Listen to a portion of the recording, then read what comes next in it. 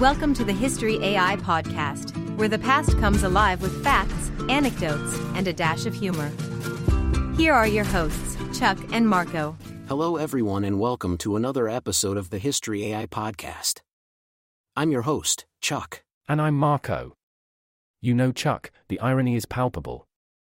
As we're set to drop this episode, we're staring down the face of a tropical storm set to hit us in the morning. Oh, the timing. It gives us a very real sense of what the people of Galveston might have felt, albeit with the advantage of more advanced warnings. It's amazing how one event can change a city's trajectory, isn't it, Marco? Absolutely, Chuck. There's an eerie resonance. Today, we dive deep into a devastating chapter in American history, the Galveston hurricane of 1900. It's a story of nature's fury, human resilience, and the evolution of disaster preparedness. All right, Marco, set the stage for us. What was the situation leading up to September 8, 1900? The summer was like any other. Galveston was a bustling city. In fact, it was Texas' largest and a significant port. But one thing was missing: advanced meteorological equipment. The U.S. Weather Bureau, today's National Weather Service, did exist, but their tools and knowledge were limited. Were there any warnings? There were, but they were late and underestimated the hurricane's severity. On September 4th, the Weather Bureau reported a tropical storm west of Cuba. By September 7th, it was reported to be moving west-northwest, which should have taken it away from Texas. Warnings were issued, but they didn't capture the hurricane's intensity or its direct threat to Galveston. So, Galvestonians essentially woke up to a surprise. By the morning of September 8th, the sea level began to rise and wind speeds picked up. By 12 noon, the hurricane was undeniable. Heavy rainfall, winds of about 60 miles per hour. Streets began to flood. People sought higher ground. Around 4 p.m., the situation was dire. The entire island was under several feet of water. Winds had intensified to more than 100 miles per hour. Many structures began to collapse. And by 8 p.m., darkness, fear, and confusion.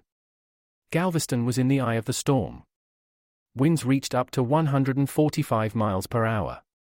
The storm surge was around 15 feet. Let's hear from some survivors. Isaac Klein, the city's chief meteorologist at that time, had his own harrowing tale. He wrote, "The sea began to invade the city, the roaring of the wind, the crashing of the waves and the flying timbers, made a pandemonium." Clara Barton, founder of the American Red Cross, arrived in Galveston to help. She described the scene as a city in ruins, its streets choked with debris, its people in a stupor of despair. It's estimated that between 6,000 and 12,000 lives were lost, making it the deadliest natural disaster in U.S. history. In terms of property, nearly 3,600 homes destroyed, city infrastructure severely damaged. In today's terms, the damage was estimated to be over $700 million. Before we continue with the aftermath and resilience of Galveston, let's take a quick break for our sponsors. When the world hits hard, hit back harder with Strike Force Energy. The zero sugar, zero calorie, power-packed energy drink additive that fuels your adventure. Just a quick squeeze turns any drink into a relentless power source. Perfect for your workout, your hike, your life. Ready to strike? Visit StrikeForceEnergy.com. Use coupon code UTSALAX24 for an explosive 20% off your order. Strike Force Energy, unleash your potential. Strike Force Energy, fuel the fight within you. Now, Galveston had to rebuild. But how did they ensure this tragedy didn't repeat? The Galveston seawall. Constructed after the hurricane, it was a 17-foot-high barrier against future storm surges. They also raised the city's elevation using sand dredged from the Gulf. That's engineering at its finest. The Galveston hurricane changed a lot. It spurred advancements in meteorology and led to the establishment of the National Weather Service. It's a reminder of the power of nature and the importance of preparation. Well said, Chuck. Thanks for joining us today, listeners. We hope this deep dive gives you a new appreciation for Galveston's history and resilience. If you like this podcast, please share with a friend.